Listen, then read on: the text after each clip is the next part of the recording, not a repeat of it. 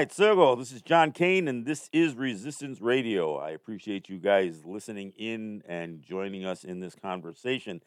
We broadcast on WBAI in New York City and WPFW in Washington, D.C., and we are listener supported radio. So we really depend on those of you who listen to these stations to make contributions to the stations.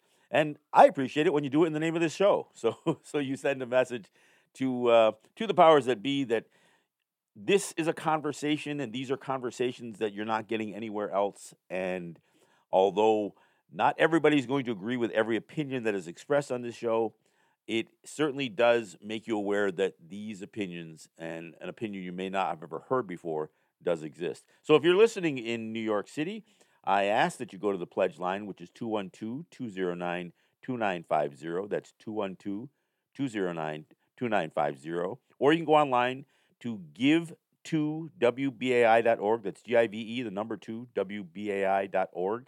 And you can follow the prompts to make a donation. You can do a one-time donation. You can become a sustaining member and become a WBAI buddy. And you can do so in the name of the show. And if you already are one, if you want to up that, maybe a couple of bucks a month, we would greatly appreciate that as well. If you're listening in Washington, D.C., and I hope you are, you can go to the pledge line there. It's 202-588-9739, or you can go online to WPFWFM.org. And the same goes there. You can make a one-time donation. You can do a timed donation. You can become a sustaining member where you offer up your credit card information or checking account information, and an automatic $5, $10, $15 comes out each month to sustain these fine stations.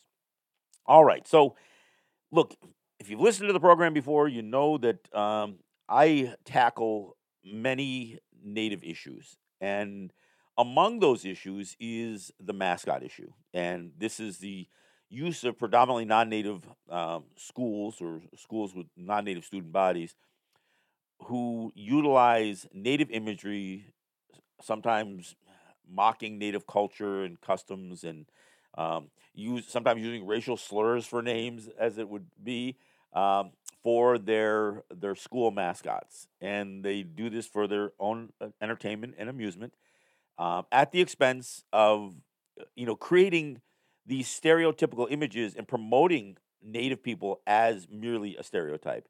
And I have been involved in by now dozens of schools.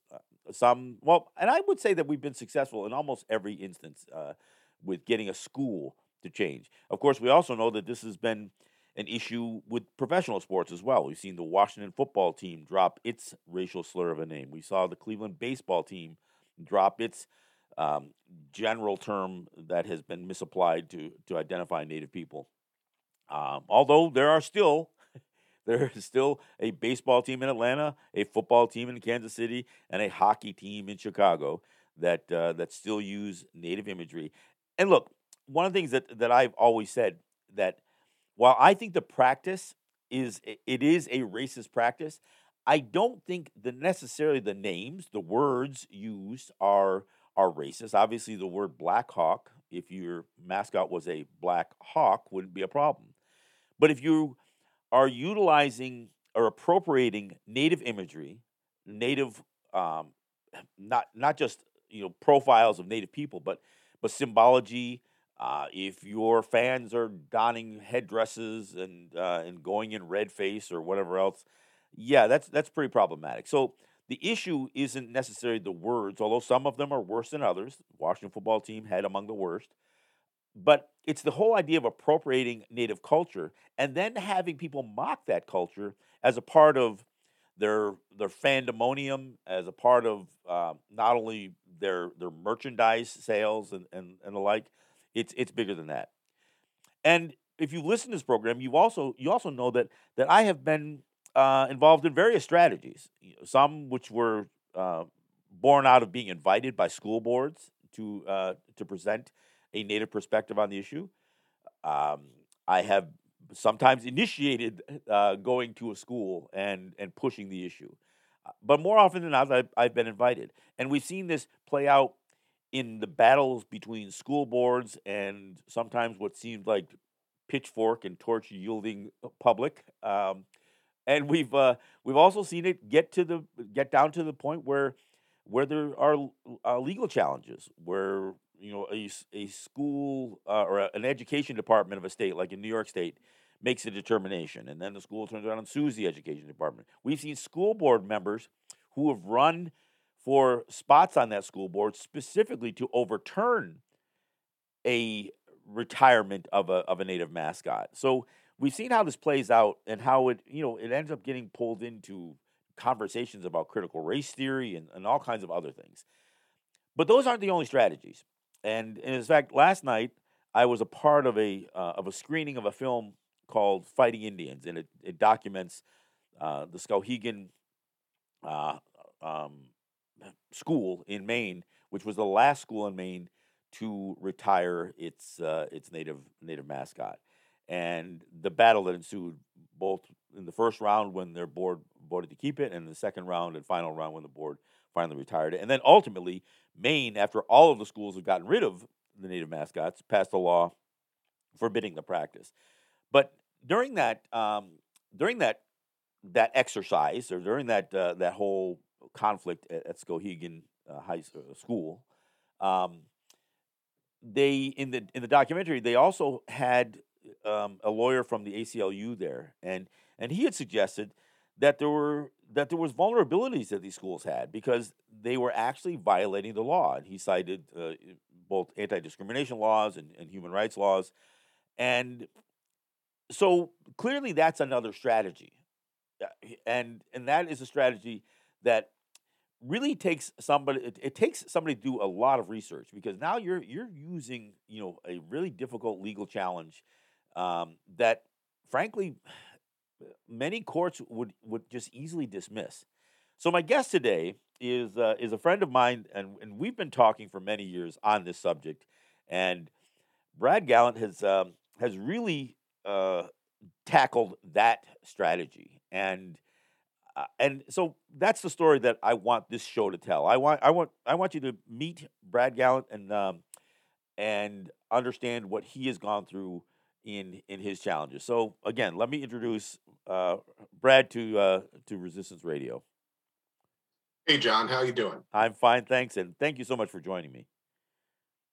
No problem. So, first, explain where you live, how you came to be involved in this, your role, both from your own background. I know you've got a child that that was involved in some of your decision making and that kind of stuff. Tell a little bit of that story first. Well, I'm in Mississauga, Ontario, right next to Toronto.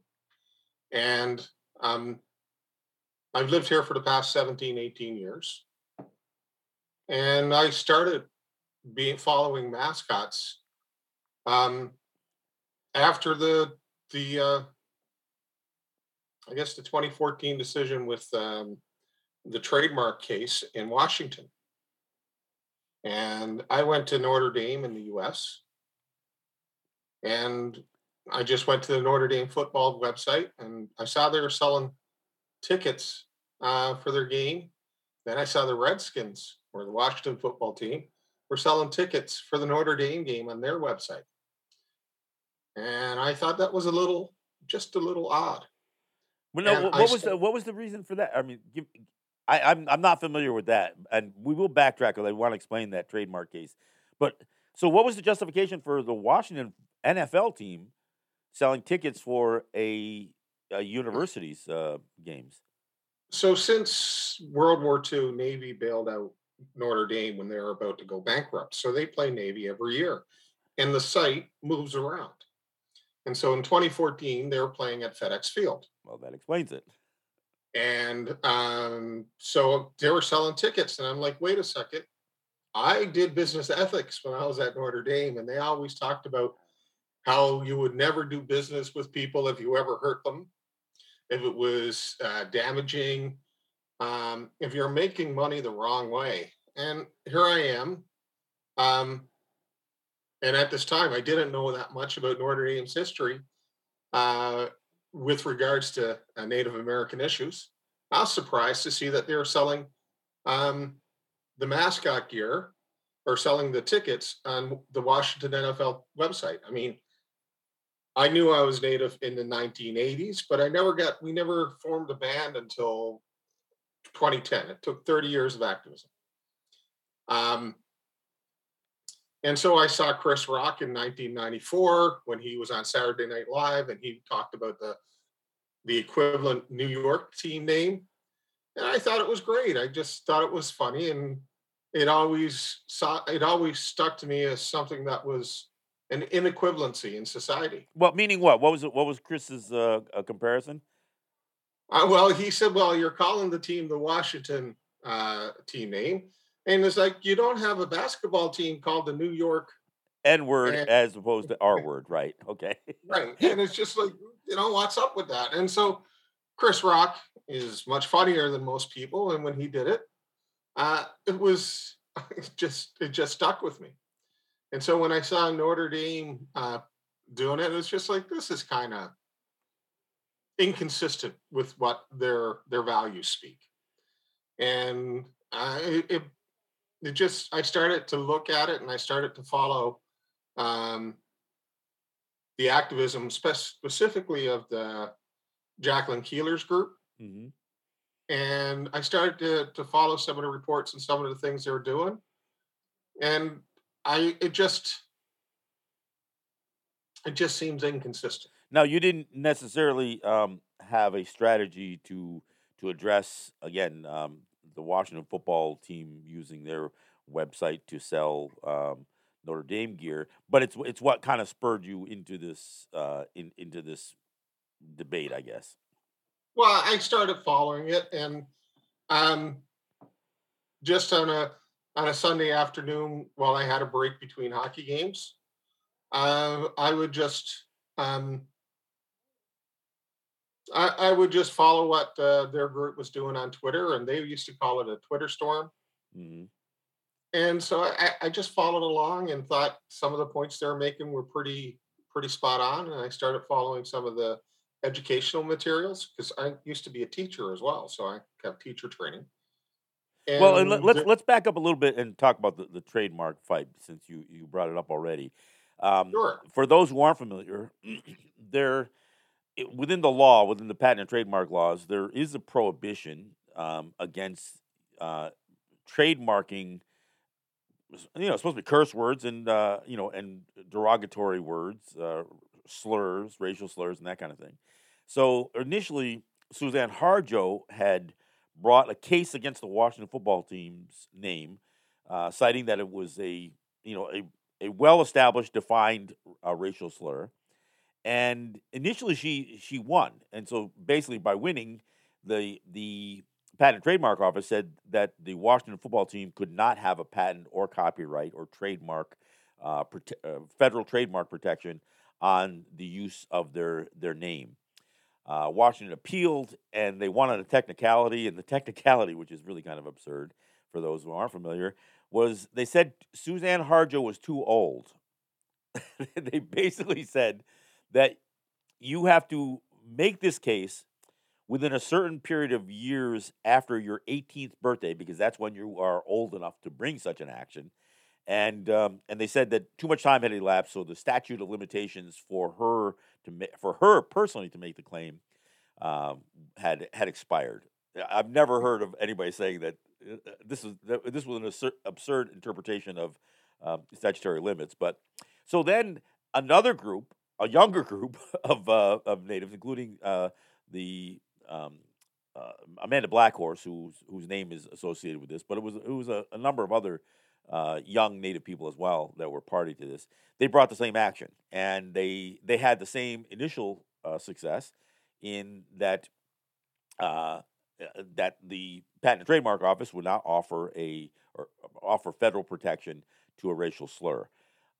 Now that didn't get appealed, although there was notice of appeals, but it was pending for a period of time. But for all intents and purposes, Washington no longer had the protection of its trademark, which ultimately could have ended it because the NFL would have had a hard time having a team that could not copyright or protect its own name, especially as it related to NFL merchandise. So, but what happened was there was another case that didn't involve sports.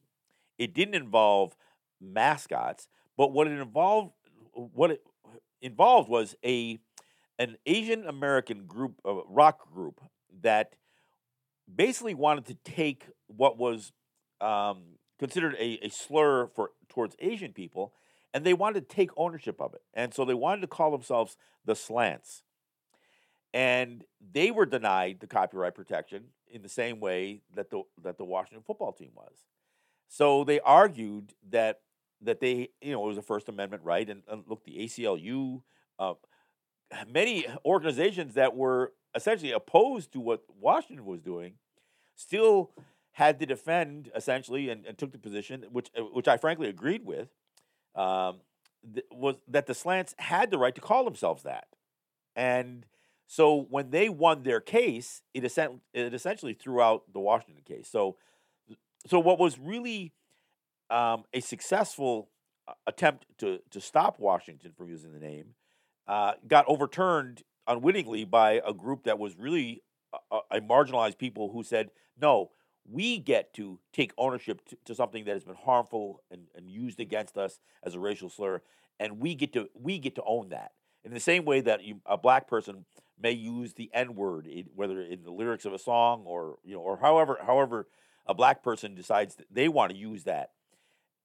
There's a disconnect between this idea that marginalized people can try to take ownership and turn what is formerly a racial slur on its head.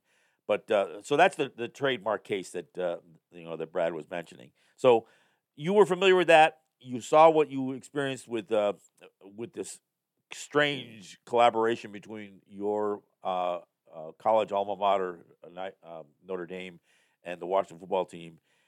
So that set you on the path. Yeah, and so that fall,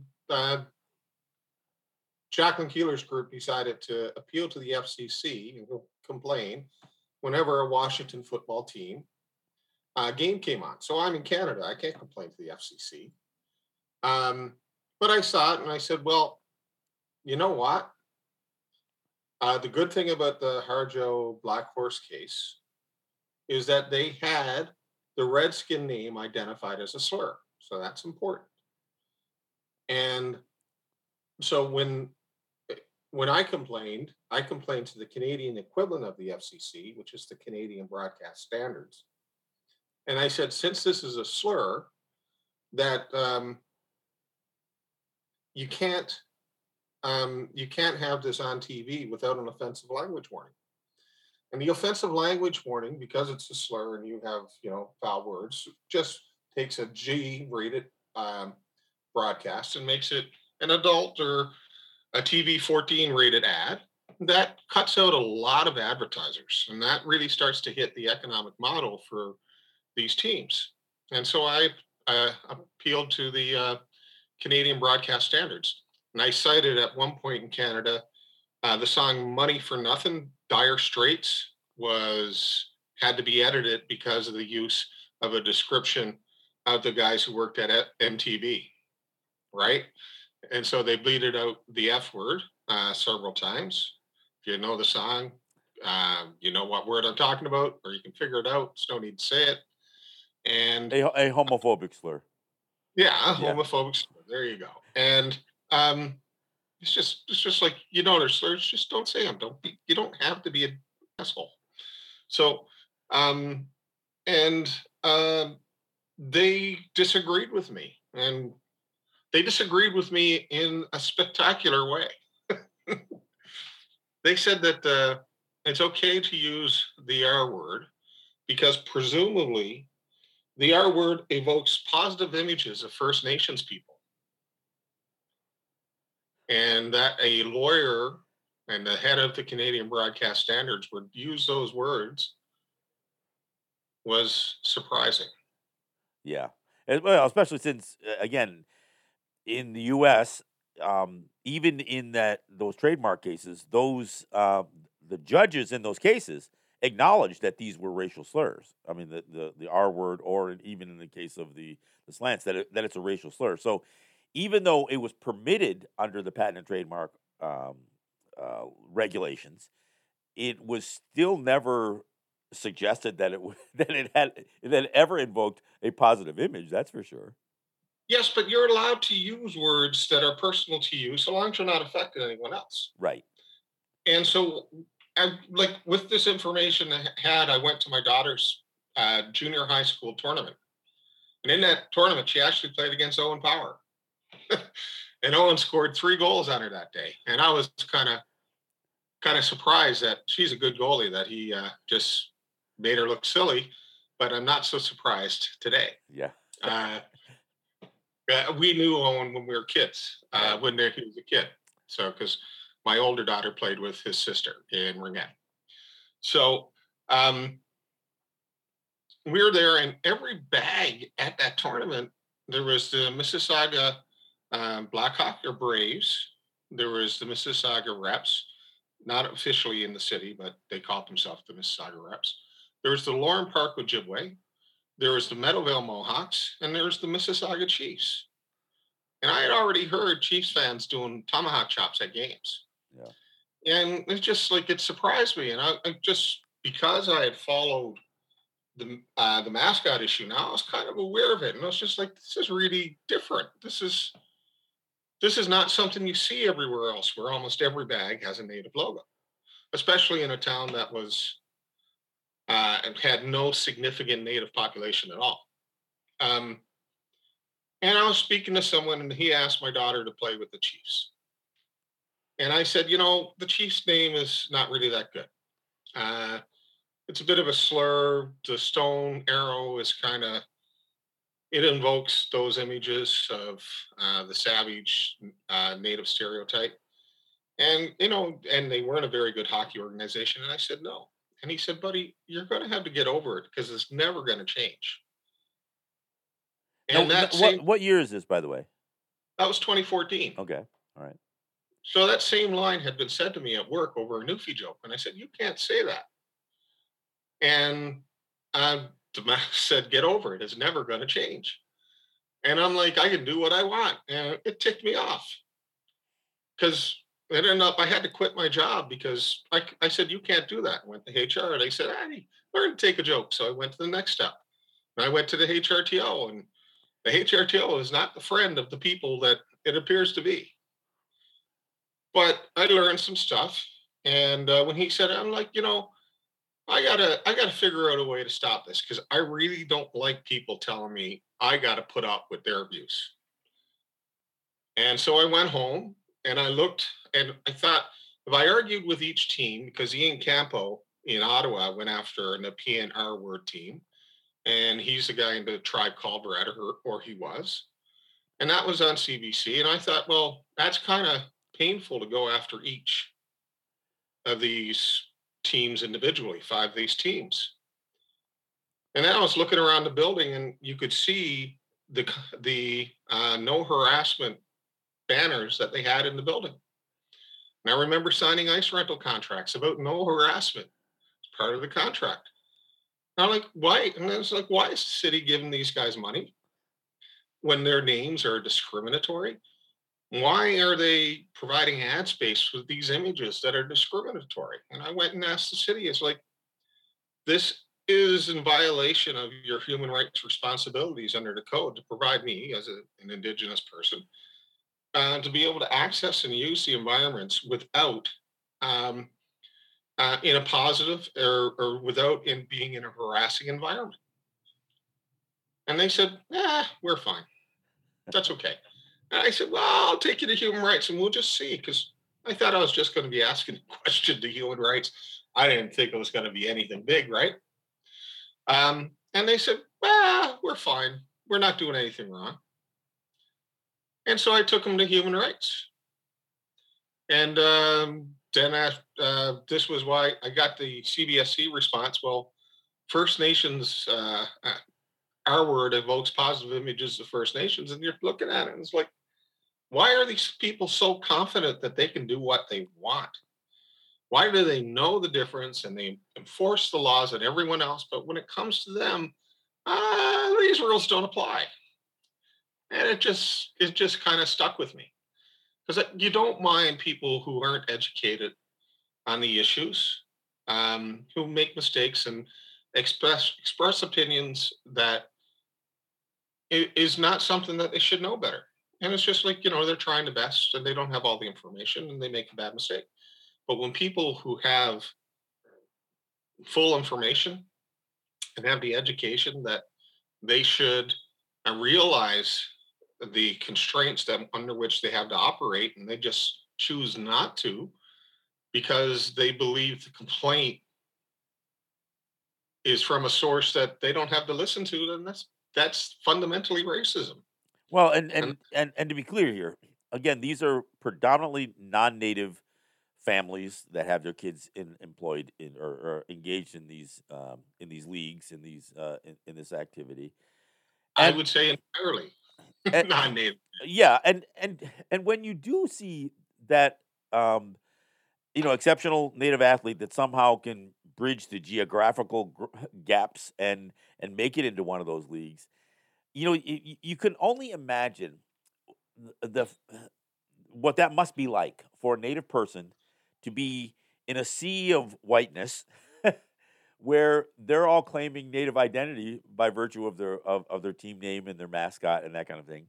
And then the idea that they have to experience a certain level of tokenism associated with that. I mean, it is really it's really appalling when you think about what the circumstance would be for the few, if any, native kids that even make it to play in these kinds of leagues with these in spite of the caricatures and the names and the characterizations of their teams.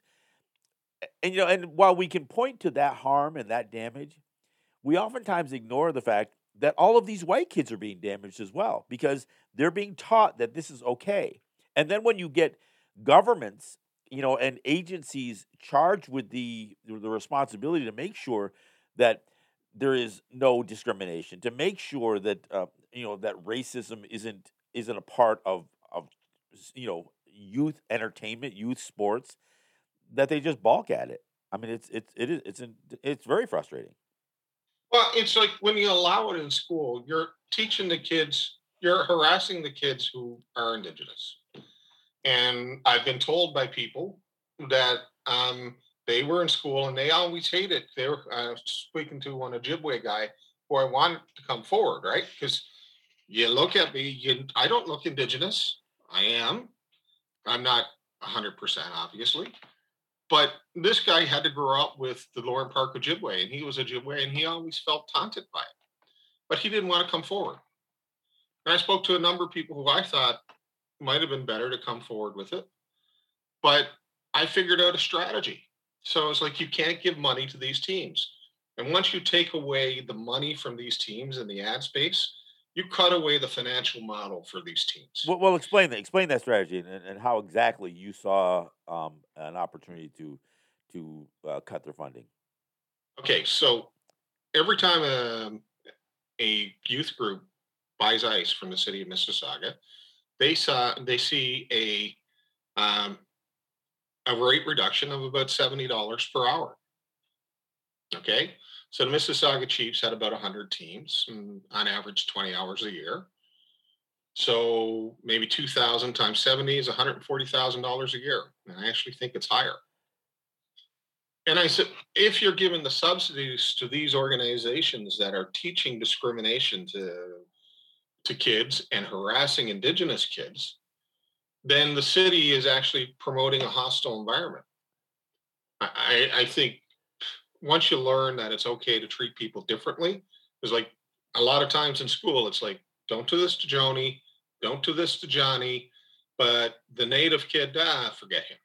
Right. And when you have a kid who goes to school and there's a Mississauga Chiefs jersey there, and a part of the environment is the tomahawk chop and the woo woo woos, and then it's a hostile environment. And so when you have this and you're supporting this environment, you're not doing your job as a city to protect all of its citizens equally. To whenever you come into a place, you're supposed to feel welcome, and at the very least, you're not supposed to be feel picked on.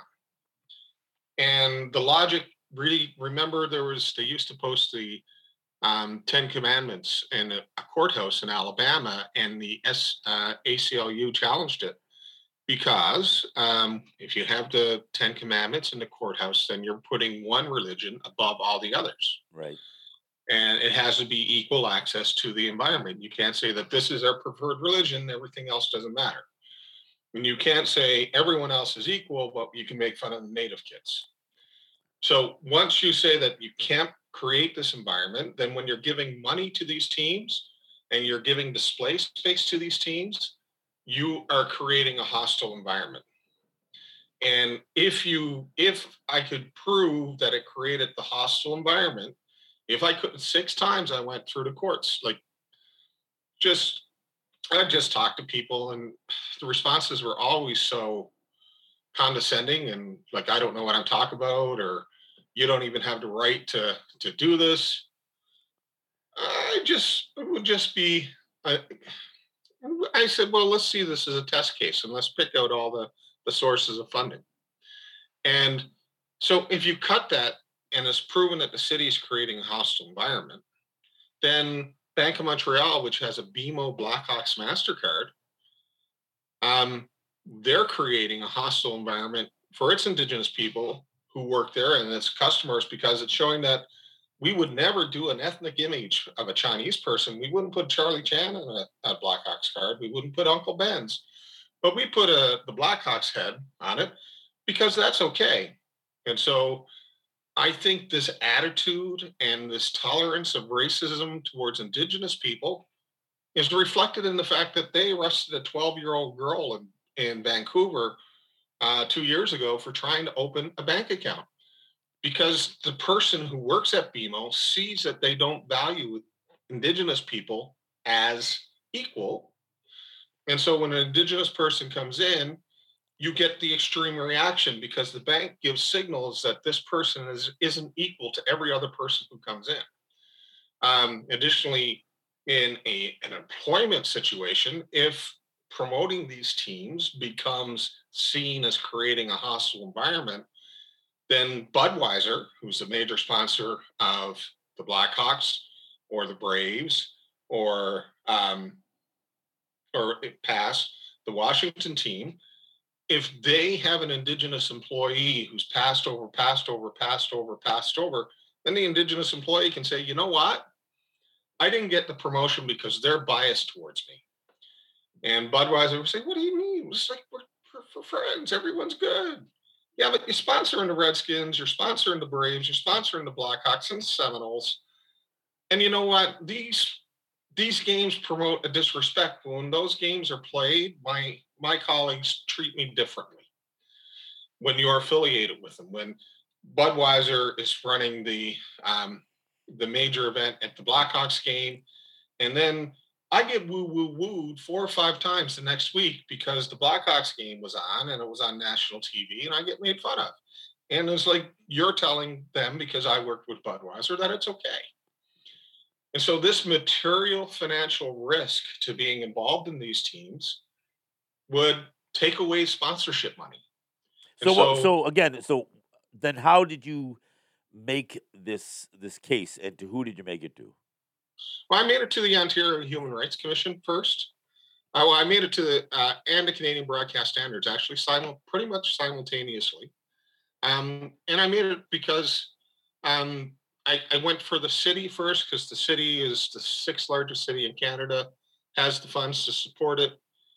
Uh, Mississauga is the most culturally diverse city in North America, perhaps. Like 60% of the people are visual minorities.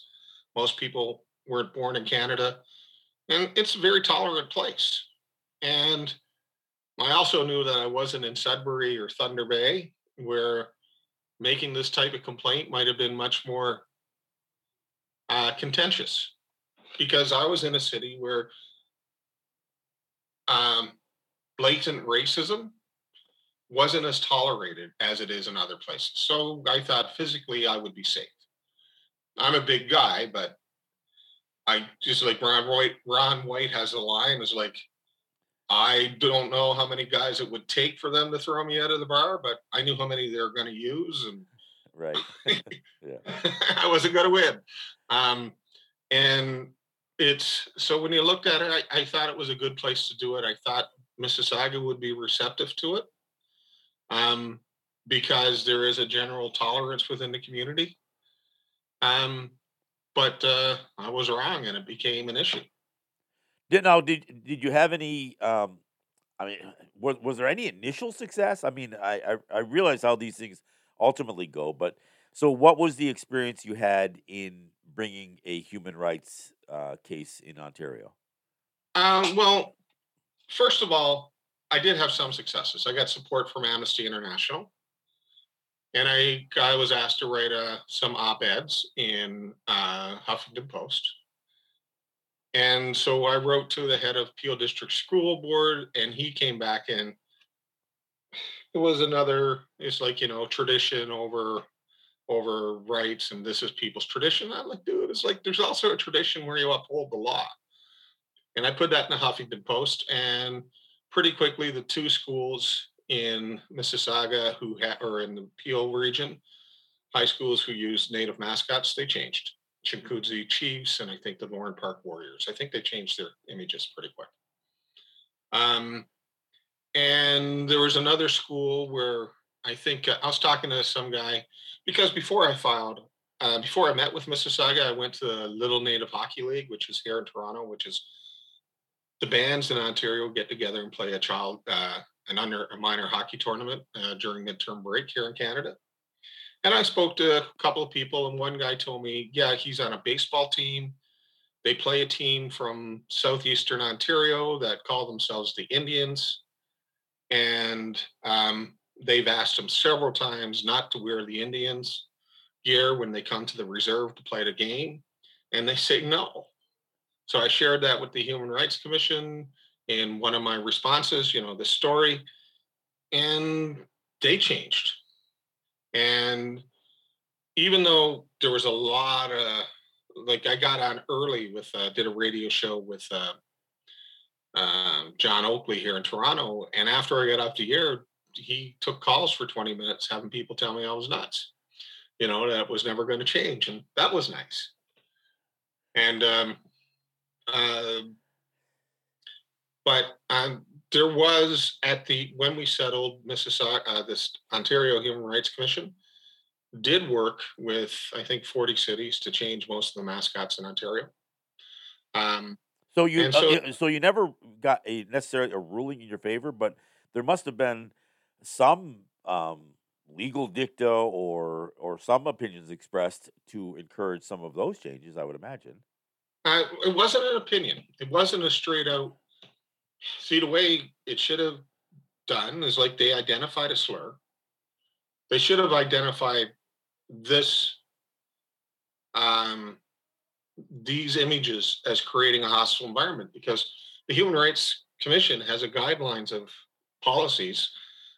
policies which identify the 7 or 8 terms which people ought to realize or ought to be known are unreasonable or creating a hostile environment. And mascots hit every single one of these criteria. And if they did an evaluation and said, hey guys, yeah, this is why it does this, it does this, it does this, and then you could share that with everyone. But they didn't. They didn't come out and say that it was creating a hostile environment. I mean, we went through a year and a half and they threw it out. And then I settled so I didn't have to go through another year and a half or 2 years of a hearing. Now, And is this a settlement that you are not at liberty to discuss? I mean, what? I'm allowed to discuss the certain parts of it, only the Okay, parts that you've seen released. And getting those partial NDAs was an issue as well. yeah, yeah. Well, and again, They- not these non-disclosure agreements are often pretty oppressive when it comes to reaching a settlement on a dispute, and they can, basically these settlements and these NDAs are created so while a harm is identified, no fault is ever associated with the harm. Man, it's a sloppy wet cat Yeah, kiss to corporations, is what it is. yeah, It's basically it's a it's a device where corporations can put the screws to you after you're done because you can't talk about it, and they can hold it against you. Well, and again, they can claim that they were still they're still not at fault for anything, and that there was Yeah, nothing improper, even though many times these settlements can involve millions and millions of dollars. I mean, it's kind of like the Kaepernick settlement with the NFL. I mean, it was not supposed to be disclosed how much they paid, but it was pretty well acknowledged that they, by paying Kaepernick, they they're the public perception is yes, there's an admission of fault, an admission of guilt, and it's associated with with making you know which everybody assumes was a multi-million dollar settlement.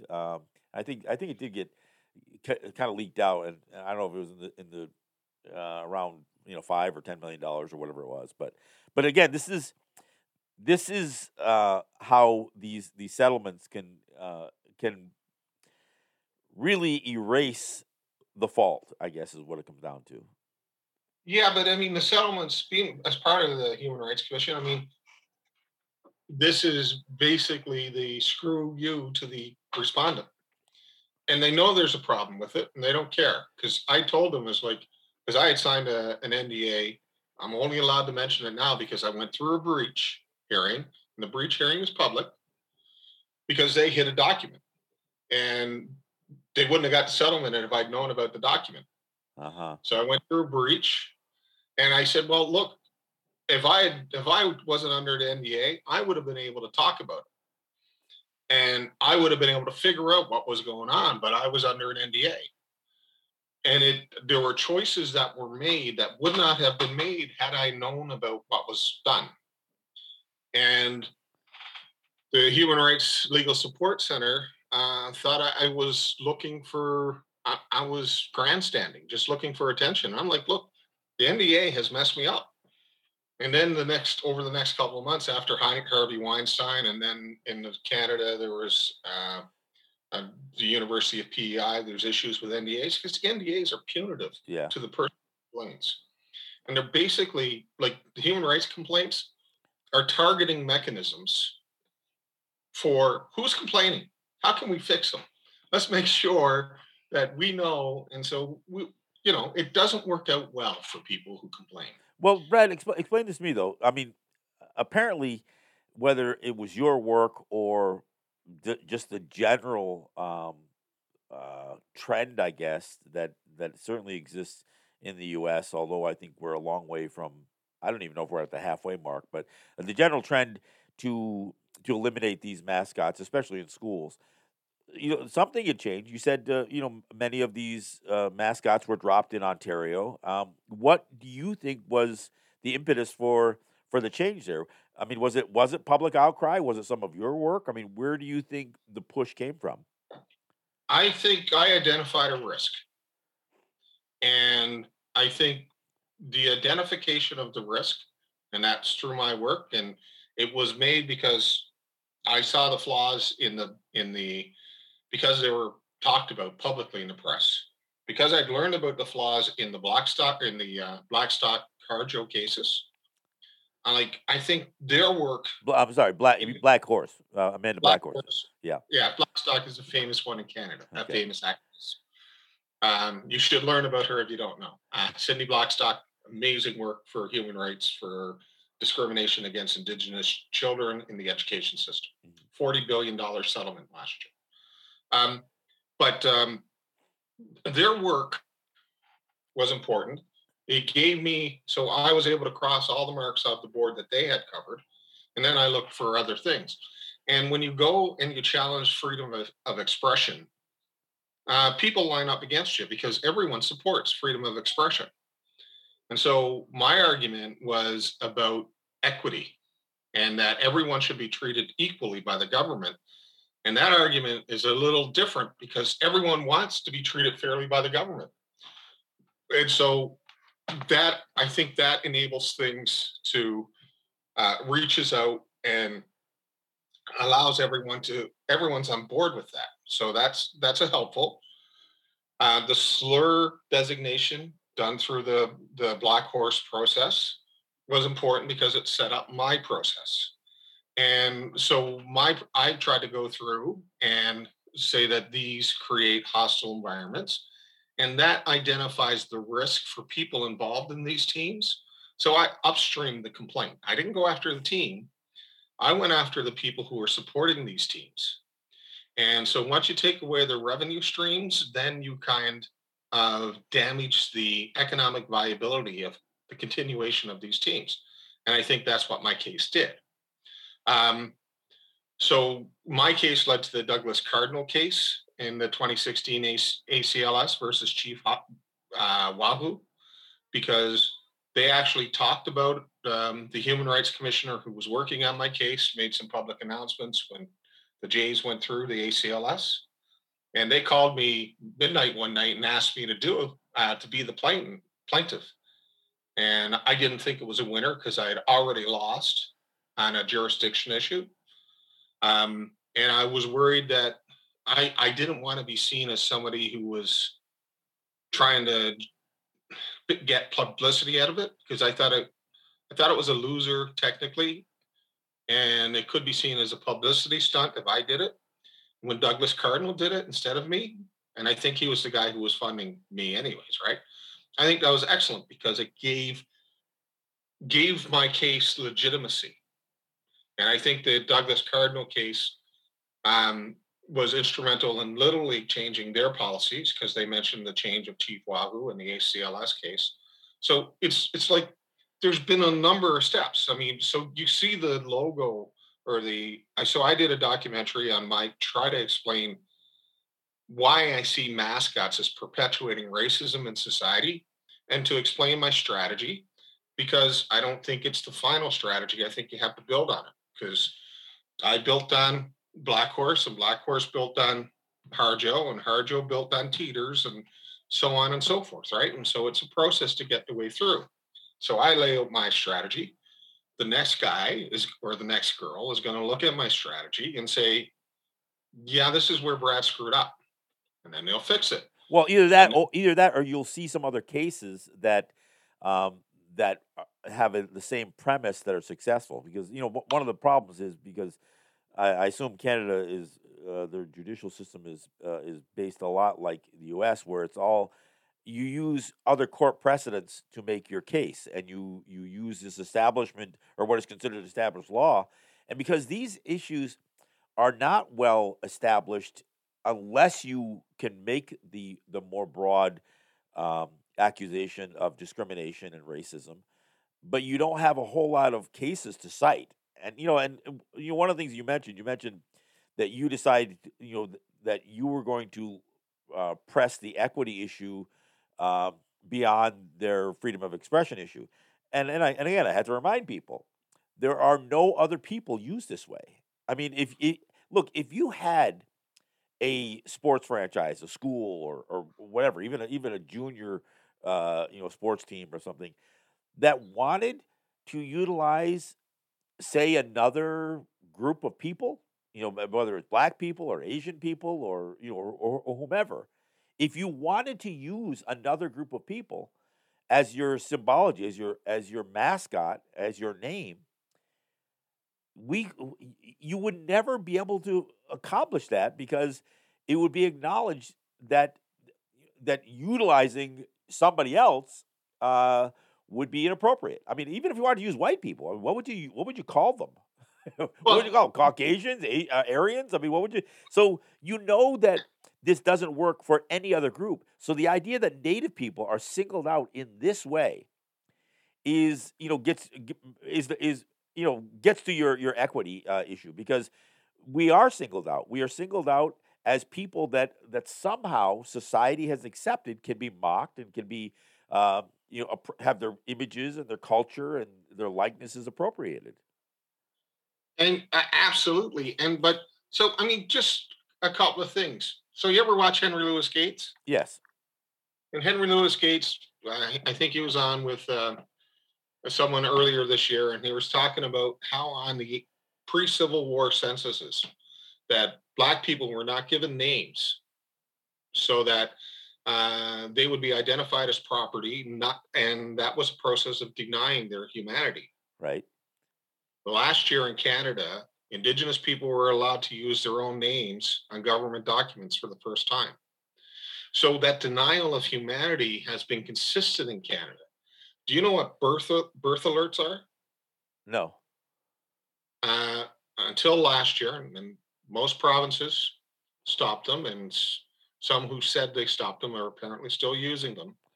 But whenever an Indigenous woman is pregnant, social services is queued up so that their assumption is that the Indigenous woman can't manage her child, and social services is queued up and taking a look at taking the child even before the woman is evaluated whether she can support the child, mainly on the basis that she's Indigenous, and that's going on today. Well, and that's obviously the foundation for residential schools. The idea that women can be identified as unfit mothers, and so you can take their children, and then those children can be identified as somehow mentally deficient based on only their race and ethnicity. So this is a legacy of Canada and the United States.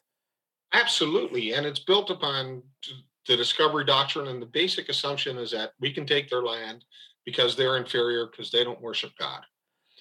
Well, and And and in many cases, more than just inferior, there's a dehumanization that goes along with it, and we've heard that out of politicians both in the U.S. and Canada over the last several hundred years, where it talks about us not having entered the family of humanity. I mean, that we were somehow less than human because of our distinction, because our cultural distinction, and again, religious belief is a part of that, or the lack of religious belief. So Brad, we only got a couple minutes left. So tell me where this has left you, and where, um, you know, and I guess what is your look forward here? my look forward is right now in the next month, I'm at two film festivals in the US. I did a documentary that explains my How experiences. how can people access, or what's your? I mean, can they view this? Believe the first one, I mean, I have the link online on my Twitter profile and I can share the link with you. But right now, I'm fixing the audio because, well, the audio is bad. You're an audio guy, there's a lot of reverb, and Yeah, yeah. I'm just fixing the audio. Because I'm not as good at it as you are. Because that's you do the radio broadcast. I had a bad mic, and I just re-recorded it with a good mic, and oh man, I should have bought a good mic. Um, so it's at the Latino and Native American Film Festival, which is in New Haven, Connecticut, and that's next month. And then in May, it's at the First Nations Film and Video Festival in Skokie, Illinois. And I can send you those links if you'd like, and I'll send you the link to my documentary for people to watch. Um, but wait till Friday until I get the sound better. But well, you can watch it now. But I'm I just get, well, so the challenge is, again, you settled in your cases, but now you are using that whole story, in both in your documentary and obviously in interviews like this, to kind of cite what your experience has been. Is there? I mean, do you have a target, that you're trying to achieve in terms of continuing to either yourself or encourage others to find this these kind of challenges at the court level, at the human rights level? well, but that's why I lay out my strategy so they can take a look at what I've done, and if they enter into a case, like people like Michael Friedman sent me a letter, and like everyone who gave me all their works, like Phil Gover helped me. Um, Anyone who gave me all their course material that I could, or all their educational material, I'll share it with them so they can go forward if they make the case. I explain what I'm doing and why I think it will work. And then they look at my strategies and make an improvement. I also explain why mascots promote more of a racism than people want, and I want them to understand the racism. I mean, Jackie Robinson, if you watch 42, he had Ben Chapman go after him viciously, right? And it was horrible. But Carey Price, 10 years ago, was the best player in the world in hockey. He won the MVP. He's an Indigenous, his mom was chief out in BC. And His dad is also Indigenous, so he's a full Indigenous person, and he has to play against the Chicago Blackhawks, where people go in or went in with headdresses and did tomahawk chop, or like Ryan Kelsey. Uh, is it Kelsey or Kelsey? He complained about the tomahawk chop when he was playing the Braves, and he went to Atlanta, and they actually did it worse. Yeah, yeah. And Well, so, I guess sure, at this point, let's when this uh, when the show airs, we will post some of the links to check out your documentary and look, we'll have to have you back to talk about how what the reaction has been as you've gone through these film festivals. But I do want to thank you for offering up a certainly a different strategy than has been employed. And it's not to say that like Amanda Blackhorse and Suzanne Harjo weren't trying to take it at a higher level, or even when you think about Teeters and her work against the Fighting Illini in University of Illinois, that led to the NCAA, taking it out at a higher level. But you're right; many of us are fighting school by school, organization by organization, and it's hard work. I think it's work that we're winning, but again, it'd be great to have some uh, a a determination, both at the frankly at the international level, but certainly with Canada, the United States, at the federal level to make a change here. I want to thank you, Brad. It's been great having you join me. I know we've been talking about this, and so we're a little bit long overdue. I want to thank you for joining me and really going through your strategy here. no problem, John. I enjoy your chats. It's just fun. All right, it's good to catch up with you, and we'll do it again. Uh, Look, this is what we do here, and we all have our own different ways of navigating this thing. So, I do want to thank Gallant for joining me, and we'll do it again next time. This is John Kane for Resistance Radio. Yahweh.